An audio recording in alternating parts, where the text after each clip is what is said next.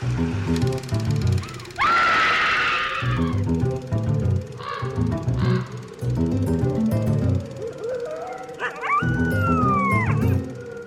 and welcome to Scream Scene, the horror movie podcast where we watch every horror movie ever made in chronological order, and then we rank them from best to worst. My name's Ben. And I'm Sarah. Thank you for listening to us today. Sarah, how are you doing today?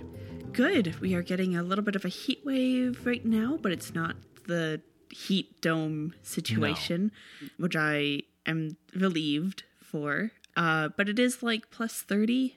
Yeah, it's just a little uncomfortable. Yeah, but I'm not like physically melting. Right, exactly. Like plus 30 is about as hot as it should ever get in Calgary. Exactly. Yeah. Whereas during heat dome times, it was like plus 40. Yeah. And I was like, For sure. how are you? I'm doing all right. I'm very busy with my new job. And so I'm just sort of learning how to balance that with everything else that I do. And it's just made me a busy boy. It's a learning process. Mm-hmm. Even I still am learning how to balance job with other duties and things. So it's, and you know, I am older than you, so by like a month. So yeah. One exciting thing that did happen is we just released our second horror-adjacent bonus episode that was on the 1999 The Mummy. Yes. And I think it actually ended up being like our longest episode ever at like 2 hours and 30 minutes. Yeah, I'd have to check it against how long the Godzilla episode was, because I think that was the previous title holder. But it's definitely might be up there. Yeah. It won't officially be our longest episode, though, because it's bonus episode. Sure. It is a very fun episode, though. We thank all of our supporters on Patreon who make those bonus horror-adjacent episodes possible. Speaking of which, we have 2 new patrons to thank. So shout out to Colton and Laura. Thanks, Colton. Thanks, Laura. They are new arrivals at our Patreon, where they have access to many goodies, including bonus audio, written series like film reviews and my Gothic retrospective series, as well as, you know, all those treats from our special October months. So if you'd like to be like Colton and Laura, you can head over to patreon.com/screamscenepodcast. So what are we watching this week, Ben? This week, Sarah, we're watching a movie called The Unearthly from 1957, directed by Boris Petrov under the name Brooke L. Peters. Okay. Because we are in 1957, this title could refer to ghosts or aliens. Mm-hmm. Which is it, Ben? It's not aliens. So is it ghosts? We'll see. I don't know hardly anything about this movie. Maybe the ghosts of aliens. Who knows? Yeah. So the film's director, Boris Petrov, was born in Saratov, Russia in 1894. And he was a ballet dancer who emigrated to the United States after the Bolshevik Revolution. He performed as a ballet dancer in the U.S. during the 1920s, and then transitioned from performing to directing, starting with a 1929 performance called Noah's Lark that was a parody of a recent Noah's Ark movie. Okay. And then in 1936, he got the opportunity to direct a feature film, a Poverty Row musical called Hats Off. His next film credit after that, however, is as the producer of the RKO adventure picture Arctic Fury in 1949. That's a really big jump in time. Mm-hmm. Well, do you know what he was up to? I don't. Maybe he was like starting a family or he went back to ballet. Just on a, career break during World War II. Oh shit, he was probably in the war, Ben. After producing Arctic Fury in 1949, that led to him producing the aggressively mediocre stock footage hodgepodge movie Two Lost Worlds in 1951. After Two Lost Worlds, Petrov would always direct the films he produced, but under the name Brooke L. Peters, presumably because the name Boris Petrov wasn't great to have in the United States in the 1950s. Mm-hmm. These would be cheap B pictures for the most part. There was Red Snow in 1952, which was about soldiers in Alaska foiling a Soviet invasion. Sure. This was followed in 1954 by The World Dances, a documentary about folk dances around the world. So he has just a hodgepodge of topics. Yeah, he's just feels like he's a director who's making whatever he can scrounge up the money for at the time. Which brings us to The Unearthly in 1957. Why was Petrov interested in doing a cheap horror movie? Well, it's hard to say, other than everyone was doing them and they were making bank. It's probably because they were making bank. His wife was a woman named Jane Mann, and she came up with the original story for The Unearthly. So it's hard to say whether, like, she was like, you know, hey, Boris, I have, like, this idea for a movie. You want to hear it out and maybe make it? Or if it was Boris being like, we're going to make a horror movie and I need an idea. And her being like, well, what about this? Like, I don't know which came first, chicken or egg kind of thing. Sure. However, the screenplay for the film was written by John D. F. Black. Now, Black was born in 1932, and The Unearthly is his first writing credit. He would later claim that all that Jane Mann did for the screenplay was type it up, and that she got a writing credit because she was the boss's wife. However, she also has a writing credit on two of Petrov's later movies. Mm-hmm. But also writing up the notes from someone is work and should be recognized. These two later movies that Jane Mann contributed writing to were called Anatomy of a Psycho and Shotgun Wedding. Okay. Black, meanwhile, would use a pseudonym on this screenplay. So it's his first writing credit, but it's not even his name. He's credited here as Jeffrey Dennis. But he would go on to write a lot of television and is probably best remembered today for having been the story editor on the original Star Trek. Oh. A position he left after 11 episodes that would later be filled by DC Fontana. He got tired of Gene Roddenberry rewriting everyone's scripts, even though it was 100% necessary for Gene Roddenberry to rewrite everyone's scripts in the early days of Star Trek.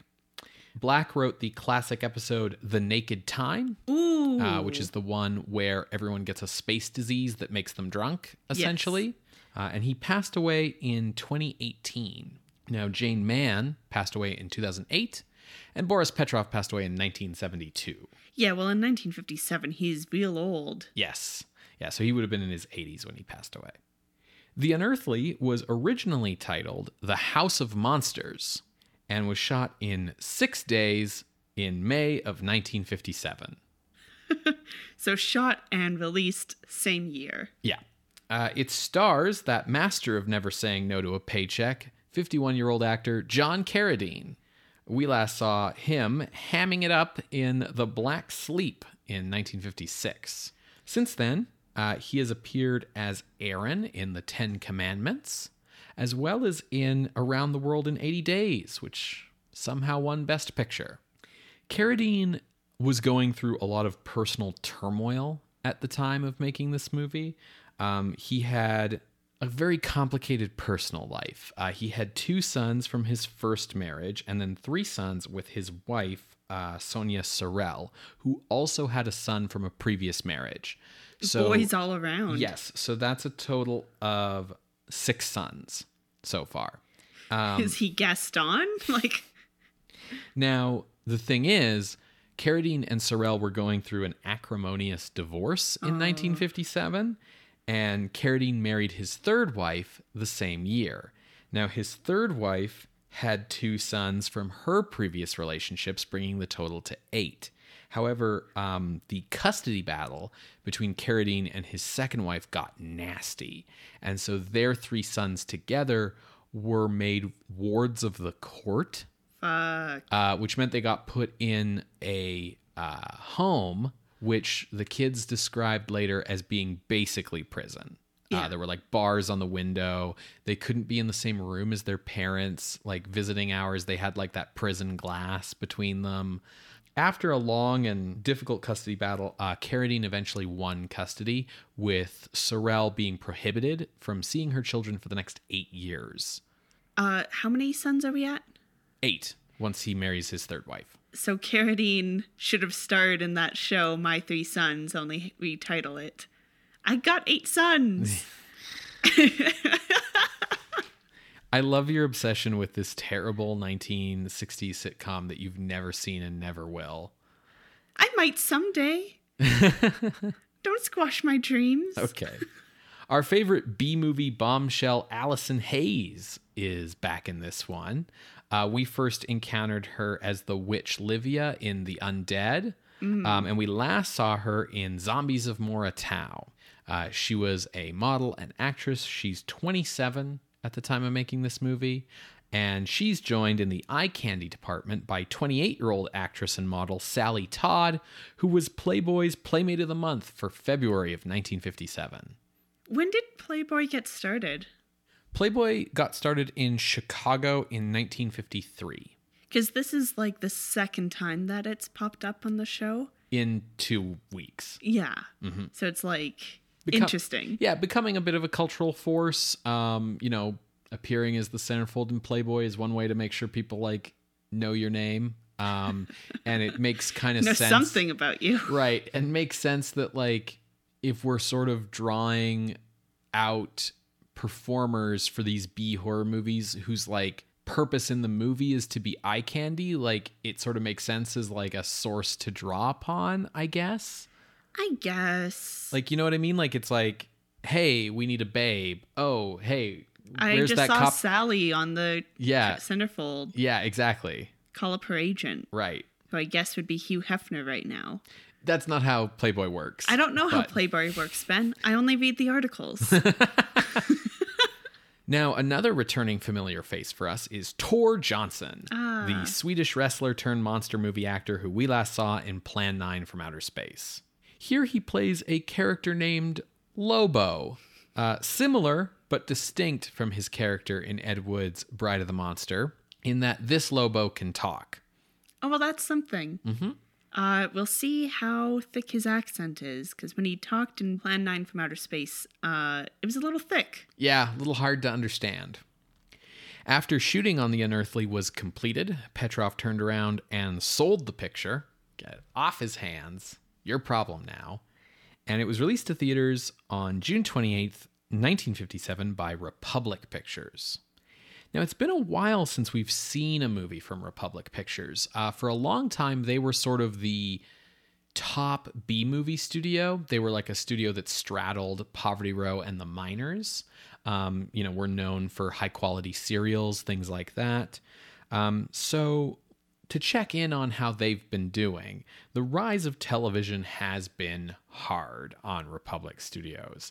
The decline in attendance in theaters meant that in 1956, they recorded a profit of only $919,000. Ooh. And in 1957, they produced only 18 feature films. That is really rough for a studio of this time. Yes. After years of having a no exploitation genres rule, Republic realized that they needed to compete with AIP. And so they began putting out movies like Juvenile Jungle and The Young and the Wild. Yeah. They put Unearthly out on a double feature with Beginning of the End, a Burt I. Gordon production about giant locusts attacking Chicago. Ultimately, this change wasn't enough, and in 1958, a tearful Herbert Yates would inform shareholders that Republic would be ceasing to produce feature films, and they ceased distributing films a year later in 1959, when the company was bought and turned into Republic Corporations, which made its money either renting its film library out to television or renting its studio space out to TV networks, as well as producing plastics and appliances.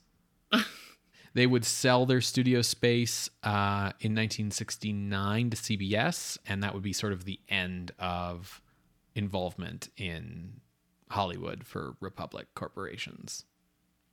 Okay. The Unearthly was released to DVD by Image Entertainment in 2002. That DVD is out of print. It is a public domain movie and got featured on an episode of Mystery Science Theater 3000 at one point. And because it's public domain, it is on our YouTube playlist. Well, folks, if you would like to watch along, you can find that playlist at our website, screamscenepodcast.tumblr.com. You're going to hear a brief musical interlude, and when we come back, we will discuss The Unearthly from 1957, directed by Boris Petrov. See you on the other side, everybody.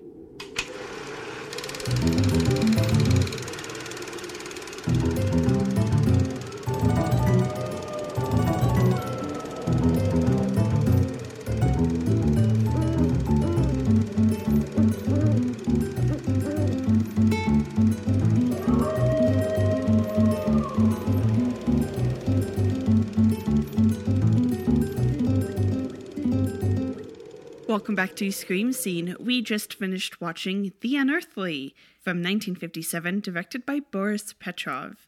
Benjamin, first thoughts? Yeah. Old-fashioned is what I would say. Yeah. Usually I say things like that I'm glad that we watch the movies in order because it brings the films into their proper context. Mm-hmm. But in this case, I actually think it worked against this movie because maybe I would like this movie better if I hadn't seen dozens of movies just like it. Decades earlier. Yeah, like there's no new ideas here. You know, a lot of times we'll talk about how like, oh, you know, this movie took a bunch of stuff we've seen before but put it together in a new way or something. But there's nothing really unique here. This is the same old ingredients, just reheated. Don't you just love leftovers? Right. Actually, I usually do love leftovers. Well, hopefully the listener can stay awake as I speed through this plot synopsis. Yeah. Okay, so we have Grace, a lovely young lady who is brought by her doctor, Dr. Wright, to see Dr. Conway, played by John Carradine. Because of her anxiety, basically. She describes being scared all the time, and it's anxiety. And Dr. Conway is like, yeah, we'll definitely take care of you, and like this country home, we'll get you plenty of rest and get this all sorted out. Don't worry. And then as Grace is taken upstairs, Dr. Wright's like, oh yeah, and Grace, I'll make sure your father sends your things. Alone, Dr. Conway goes after Dr. Wright saying like, what do you mean, father? She's supposed to have no one. How dare you bring me a patient who has familial ties? And he's like, Dr. Wright's like, don't worry.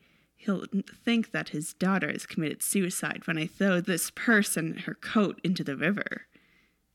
So they're into this conspiracy together, and Grace is not going to get treatment for her anxiety, or maybe she will, and then, you know, but there's not going to be a happy ending here for her.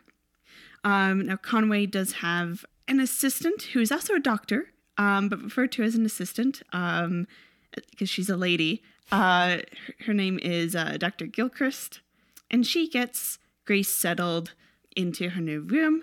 Meanwhile, Wright mentions to Conway, so how is that one patient named Harry Jedro doing with, like, your experiments? And Conway's like, excellent, except that he's comatose.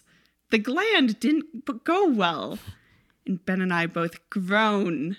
Glands? It's 1957. Yeah. Now, Wright is like, what do you mean he's comatose? His sister is asking questions. And Conway's like, Wright, you fool. They're not supposed to have any familial ties. And he's like, I didn't know he had a sister, but she's asking questions. So that's, put a pin in that, I guess. I don't know. Now, I also haven't mentioned Conway's servant, literally called servant, named Lobo, who is Tor Johnson. Just a big brute. The film does open before the title sequence with him, like, attacking and strangling a patient, but that's not addressed at all, so... Yeah, and she, like, scratches at his face and causes these, like, big scratches to appear on his face that aren't in the rest of the movie. And I was like, oh, wow, this is a really, like, cool opening. And Sarah correctly predicted that any B horror movie with a really good opening is going to be bad from there on in. It's true. If they blow their load too quickly, Ben, the rest of it's just going to be floppy. Right. And messy. Yes. Metaphors. Yes. Okay. Dear. Thank you. So Lobo that night catches a man sneaking around in their garden. Now Conway identifies this man as murderer Frank Scott, who's on the run from the police. And Conway says, "I'll give you sanctuary if you agree to be a guinea pig, because you're like a normal, healthy man." And Scott's like, "Fuck. Well, we'll figure this out in the morning." In the morning, we meet some other patients, Natalie, who likes to read pulp novels, and Danny, who appears to be addicted to some kind of drug and gets, like, angry the closer he gets to when he needs his drugs. Yeah, he's an asshole. Yes.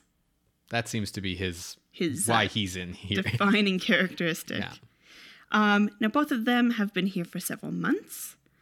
Now, Conway does share his plans with Scott, namely that all of this is for experiments with glands to achieve immortality. There's 16 glands in a regular person's body, and I can control these glands to, affect growth, intelligence, etc. Well, I've invented a new gland that once installed... There has to be a better word for that, but we'll go with installed, and then hit with radioactive rays will cause that person to no longer age and thus have immortality. Now Scott's like, "Well, I don't want to be part of this." And Conway's like, "You have no choice. I'm going to call the cops." So he's stuck here.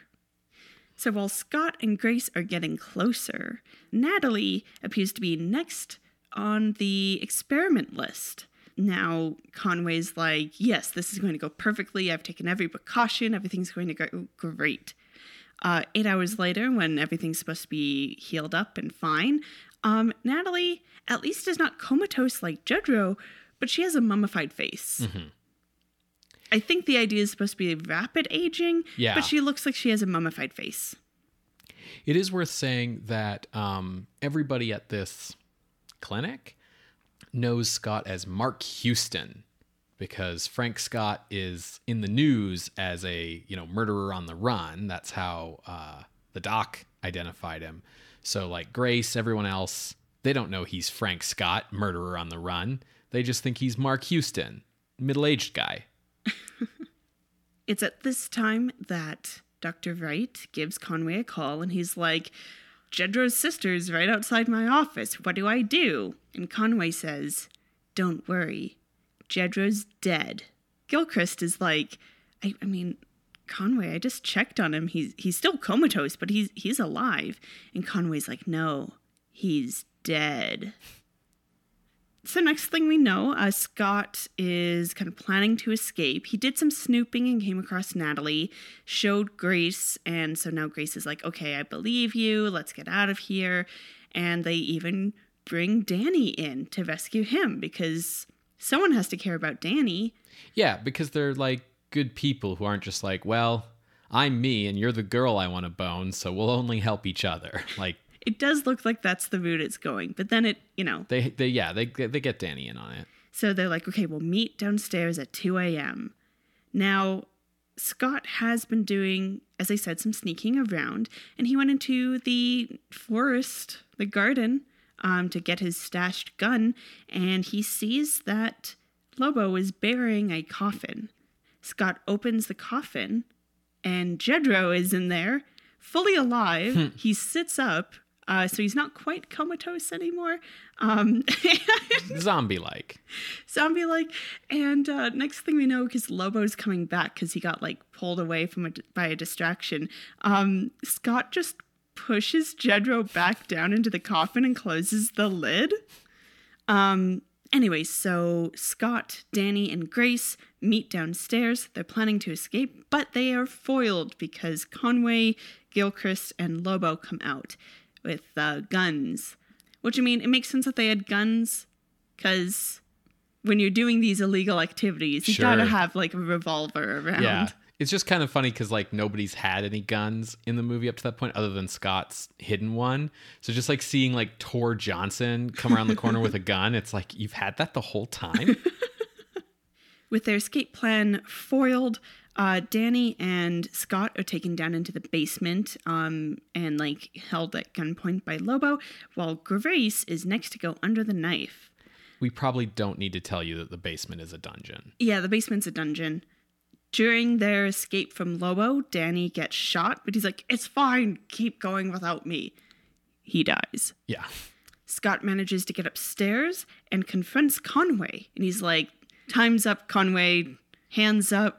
I'm going to call the cops and bring everything down." And Conway's like, "You were a secret cop this whole time." Yeah, Mark Houston's his real name. He's been like snooping around investigating Conway because Conway somehow didn't realize that just sort of having people come to your clinic and then they disappear is suspicious as fuck. Yeah. Yeah. Conway manages to escape by turning out the lights. Mm-hmm. But Scott, I'm just going to keep calling him Scott for like ease of following this. Okay. His name is Mark. Okay, well, Mark Scott. Mark Houston. He brings the boys down.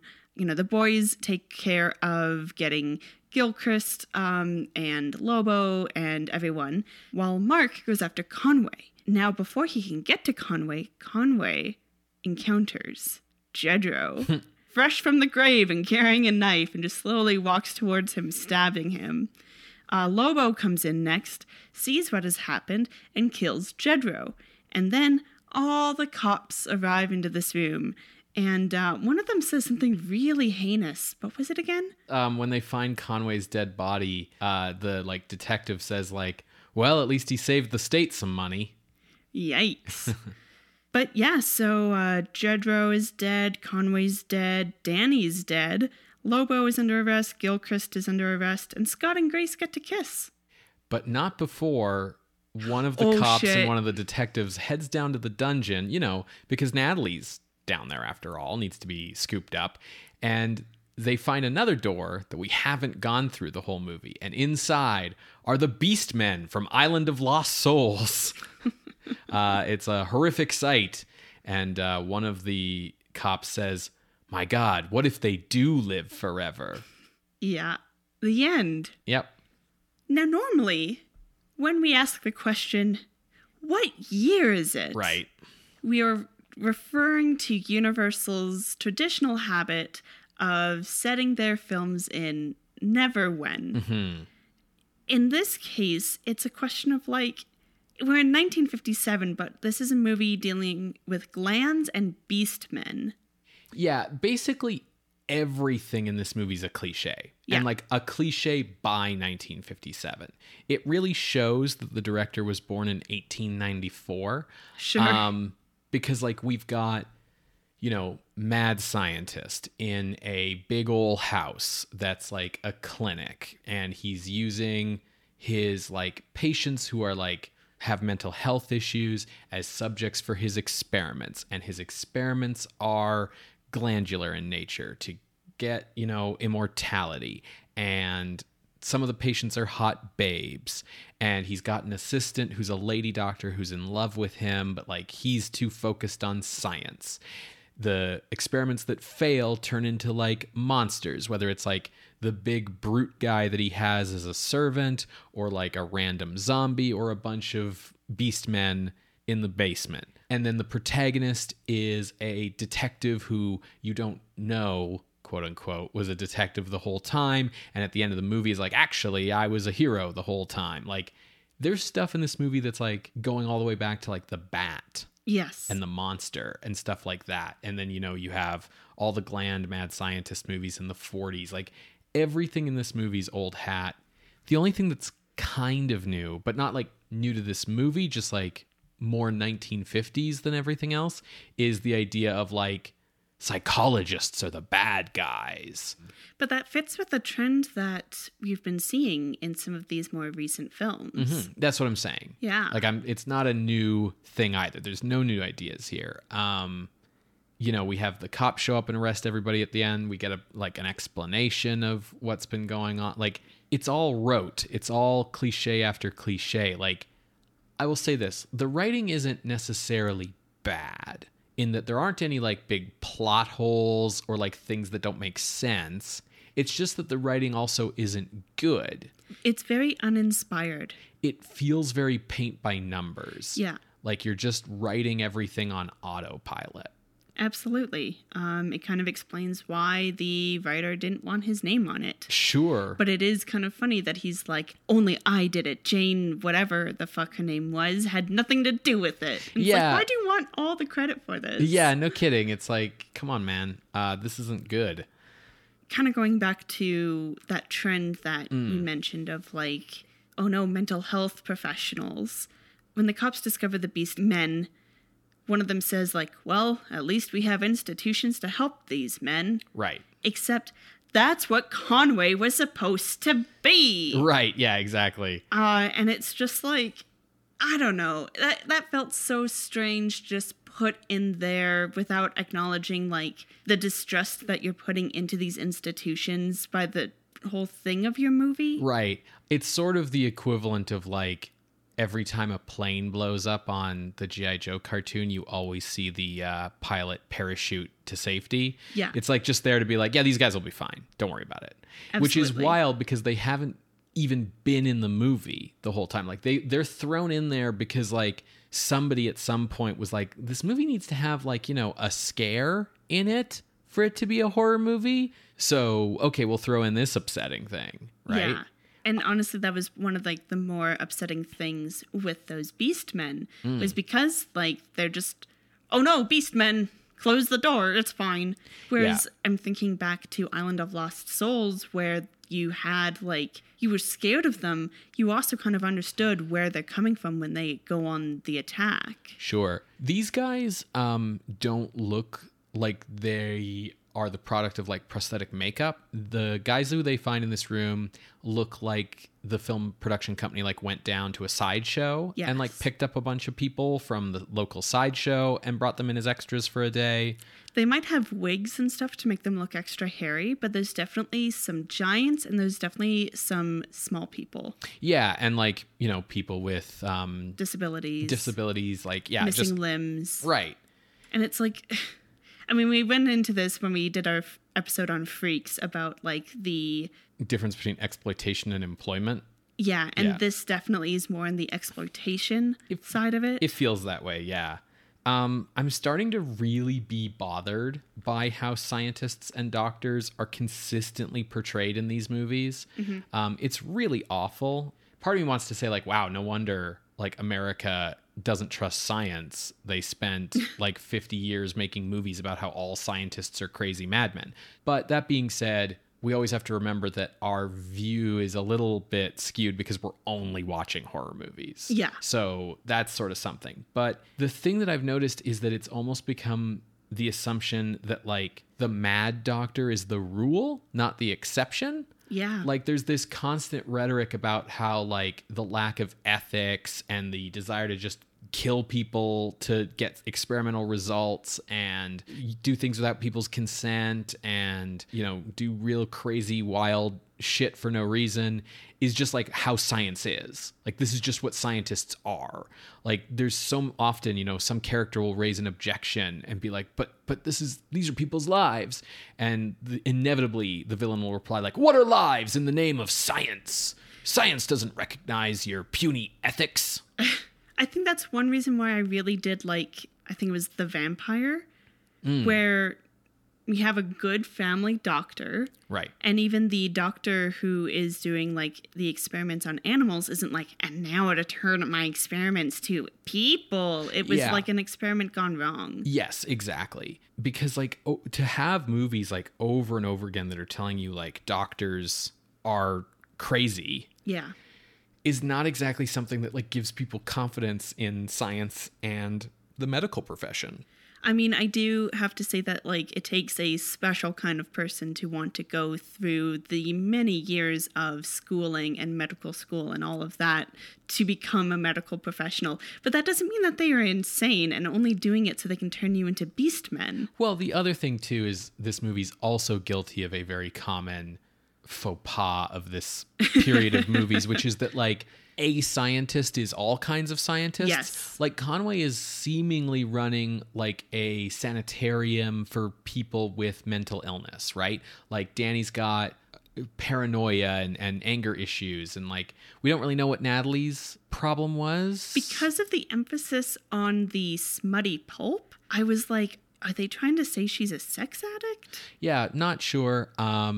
Grace has anxiety, whatever, blah, blah, blah. But then like Conway's experiments are like biological. It's like, I'm going to throw a gland in you and stuff. And I'm also dealing with radiation, and I'm also, whatever. And so it's this thing that we see over and over again of like, a scientist is all scientists. We just saw this in I Was a Teenage Werewolf with like, I'm a hypnotherapist, but I'm going to inject you with a bunch of stuff to turn you into a werewolf. Like, those aren't the same fields. Like, you talk about the number of years it takes. Lycanthropy is completely different from hypnotherapy. Right. Like, you talk about the years it requires to, like, get a medical degree. Well, like, let's talk about how many years you would need to be, like, a surgeon, a psychologist, a psychiatrist, a biological researcher, and a radiation therapist. Yeah, absolutely. It's ridiculous. It's just very frustrating. Yeah. Because it's something we've been seeing in these movies for years. It's just as much of a old cliche as everything else in this movie. And it's just kind of like, it's upsetting. Like, because like, obviously the movie acknowledges that Conway's a bad guy, but it's like he's a bad guy because he's doing science. Like, there isn't enough to acknowledge, like, because Dr. Wright's a bad guy too. There isn't really enough to acknowledge that, like, no, there are plenty of other scientists who can do experiments without killing people. Like yeah. Scientific ethics are a thing. Medical ethics are a thing. I think what is kind of hammering this home for you is Dr. Gilchrist, because she doesn't come off as insane.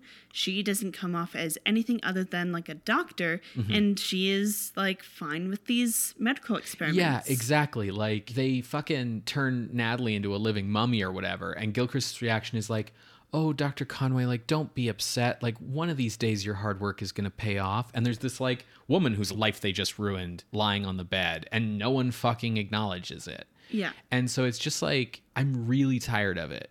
I'm afraid that we have many years to go before we get through that trope being the standard. Yeah, I mean, I'll be fine once it like comes back to being something that's like rare and a throwback. Like, once you're at like Herbert West in Reanimator, like, it's the 80s. Most of the villains now are like weird dudes in masks. And, the other thing is, once the genre pivots away from mad scientist villains, we're going to be getting decades of he kills people because he's crazy. Yeah, which isn't good either. Yeah, so there's always going to be something kind of problematic going on here. Overall, I find this movie fairly boring. Yes. On the tedious side. Yes. And the actor who plays Scott/Mark, Myron Healy, encapsulates all of that. Like I said earlier, I don't know how boring I would feel if this was the first of this kind of movie I ever saw, but we talked about like the writing just being whatever. The direction's really bad. It's really bad to the point where screen direction doesn't matter to this person. So someone will be walking right to left, and then they'll show up in the next scene coming left to right. Exactly. And it's like, but where are you in the world? Yeah, so the 180-degree rule is not followed. The director seems to have like no idea how to create like interest or tension or suspense or excitement in his scenes. So one thing that he does a lot is he cuts randomly. Like he'll have a camera that's set at the exact same angle. He hasn't moved the camera off its tripod, but he'll cut within the scene between like wide shot, medium shot, close up from that exact same angle, just sort of at random throughout scenes. And he'll throw in like weird shots. Nothing really all that creative. He's also a bad director because of the performances. So like John Carradine does an admirable job for bringing some like life to these proceedings, but like he can play this role in his sleep. Yeah. His voice is great. Yep. Always has been. Yes. But like anyone could be the director and they would have gotten like this exact performance out of him no matter what. Yeah. But yeah, all the other actors are just totally flat. The spectrum of performances we have are from reading the line in the most uninteresting way possible to reading the line as if you just learned to read. Like, those are...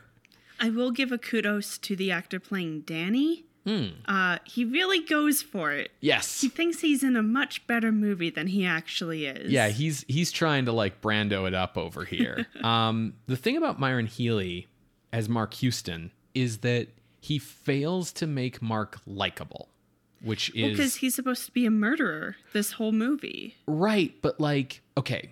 So something about that. I was super curious as to what was going to happen with Mark the whole movie because the cop revelation didn't surprise me. Partially because when we first see him, he's skulking around the outside of the house like as if he's watching the house, and then he like specifically buries his gun and then like gets clobbered by Lobo and brought inside as if he's like investigating the house. You know, also because if he's really a murderer, then he has to die at the end of the movie. Yeah.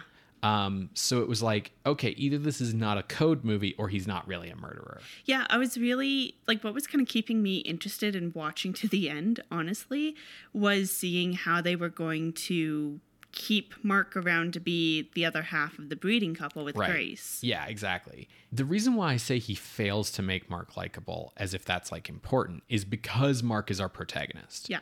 Right? Like the audience should like Mark. He's not likable. No. And maybe part of that is like that they're trying to make it so that the audience thinks he's a scumbag because he has this killer cover story. But honestly, even once he's revealed to be like a good guy and the cop, like there's not much change in his characterization because although he's not likable, what he is he's completely believable as a middle-aged 1950s white guy in like a position of authority. Like he's totally believable as just like a middle-aged white guy cop. Like the way that he talks to people where it's like he's kind of being nice in a condescending way. Yeah. Kind of thing, or that thing where like, you know, a woman says like, yeah, I'm just afraid of everything and my whole life is just full of all these anxieties and I just don't know what to do. And he's like, well, a pretty lady like you shouldn't be afraid of anything. You're real beautiful, you know that? Oh, I guess you're right. Let's go for a walk, babe. Like, okay. The rest of the cast fares pretty poorly. Yeah. I mean, the thing about it is I never really believe Allison Hayes is an anxiety case who's afraid all the time. Possibly because when things start getting scary, she stays remarkably calm. Yeah, there's no moment where you get a scene where she is performing that anxiety. Right. Like, if you're writing a horror movie and you're like, and the lead character's main characteristic is that they have high anxiety and get afraid easily, and they're in a horror movie and she doesn't scream or freak out or nothing. Yeah. Like she gets upset. She starts like crying at one point about what happened to Natalie or something. But that's kind of it. And it's like, man, what a waste of Allison Hayes. Yeah. Not to say like necessarily a waste of her acting abilities, but like that's not the role she should be cast in, you know? Yeah. I'm just really tired of this shtick. Yeah. Like it overall it's just so uninspiring, it's barely interesting. And I have to say that like the earliest, I don't know if it was like our first introduction to John Carradine, but definitely one of the earliest ones was him as a gland doctor in Captive Wild Woman from 1943. Yeah. That is 14 years ago. Yeah. And he's still doing the same shtick. I'm just a little tired of it. Yes. And I'm tired of like, you know, here's a bunch of people trapped in a house and there's a mad scientist and he's doing experiments. And it's like, you know, and for some inexplicable reason, he has a big brutish minion. Like, here's the thing. Mark had that gun buried in the backyard like the whole time. Now, granted, he was there to try and get some evidence that like Conway was up to no good, right? And they did try to escape at like their earliest opportunity once he did that. But like Danny fucking hates it here and there's nothing stopping him from leaving. That dog. Right. That's tied up and Yeah. just barks real loud. Yeah. Anyways, this was really boring. Yeah. Let's rank it. Yeah. I have a spot picked out. Oh, good. I have a very small range. Okay, let's hear the range first. Well, as I have already said and called out, this film has Carradine in the same type of role as 1943's Captive Wild Woman. Right. That is ranked at number 108. And despite that movie being half stock footage, or reused footage, really, I would consider that more engaging than this movie. Yes, the part of the movie that isn't just a different movie edited in is better than this. But honestly, even that other footage is kind of interesting because it's true. a dude doing tricks with tigers and lions. Yeah, that's fair. That's totally fair. It's still better, yeah. Yeah. So I made my way down and I found myself around the low 150s. Mm-hmm.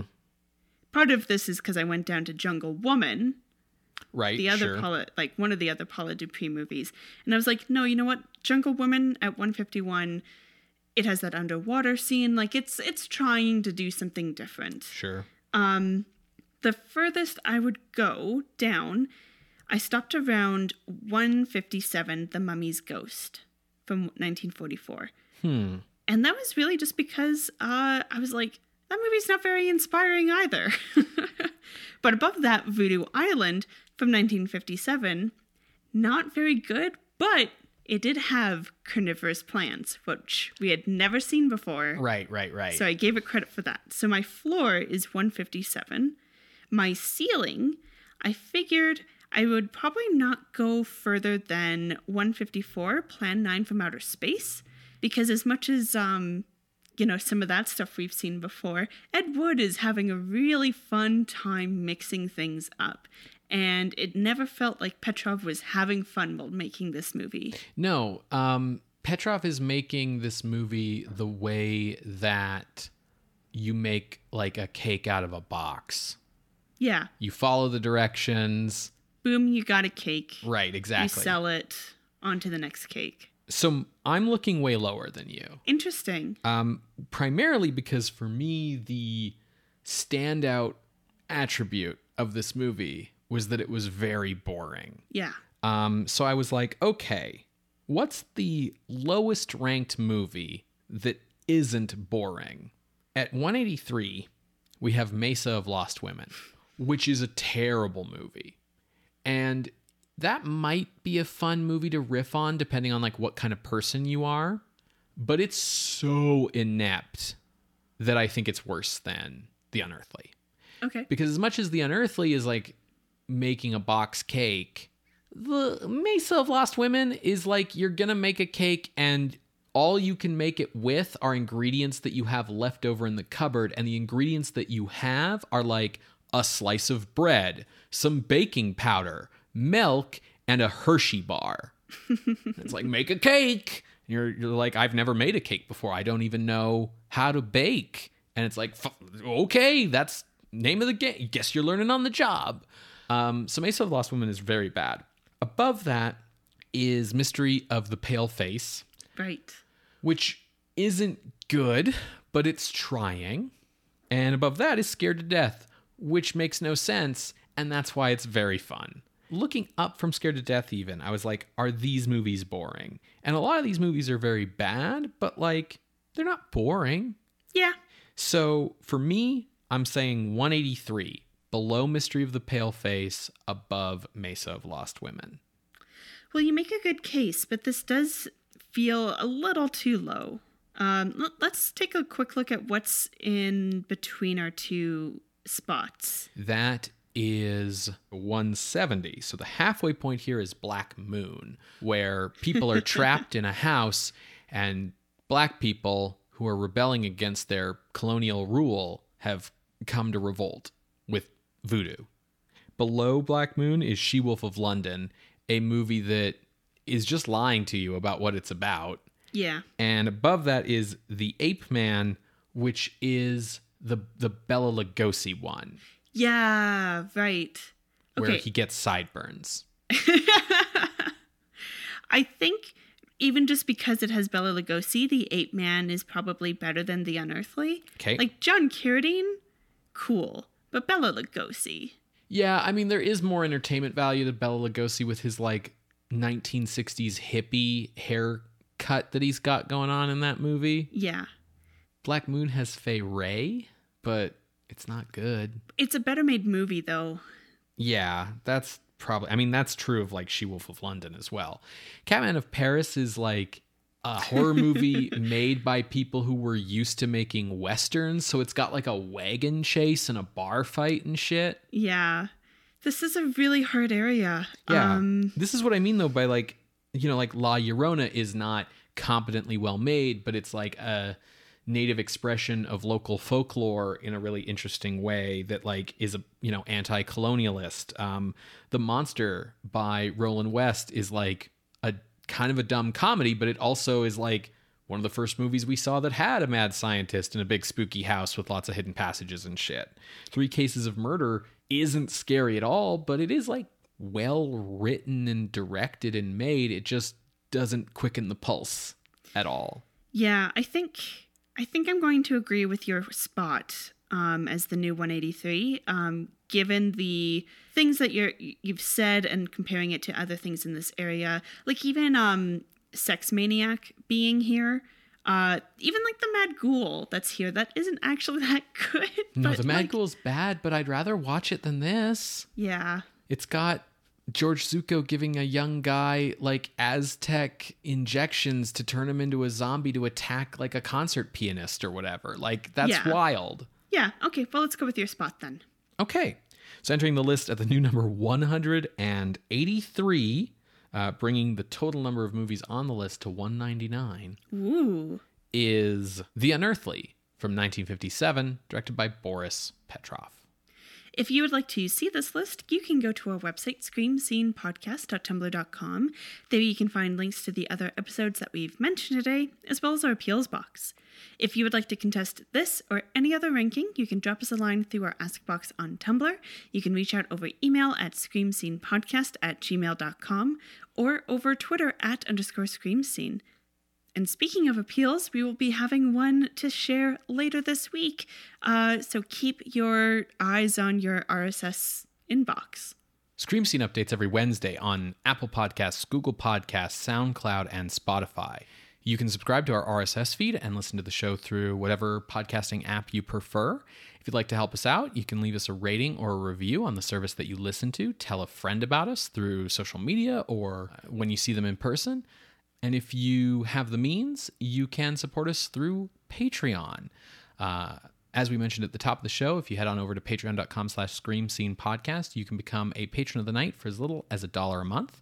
Patrons at the $5 level get access to weekly bonus audio. Patrons at the $10 level get access to monthly bonus writing. You get all of our like cool Halloween projects in October, access to everything we've done in the past, and you help us put the show on each and every week. So another thank you to Colton and Laura, our newest patrons. Thanks, Colton. Thanks, Laura.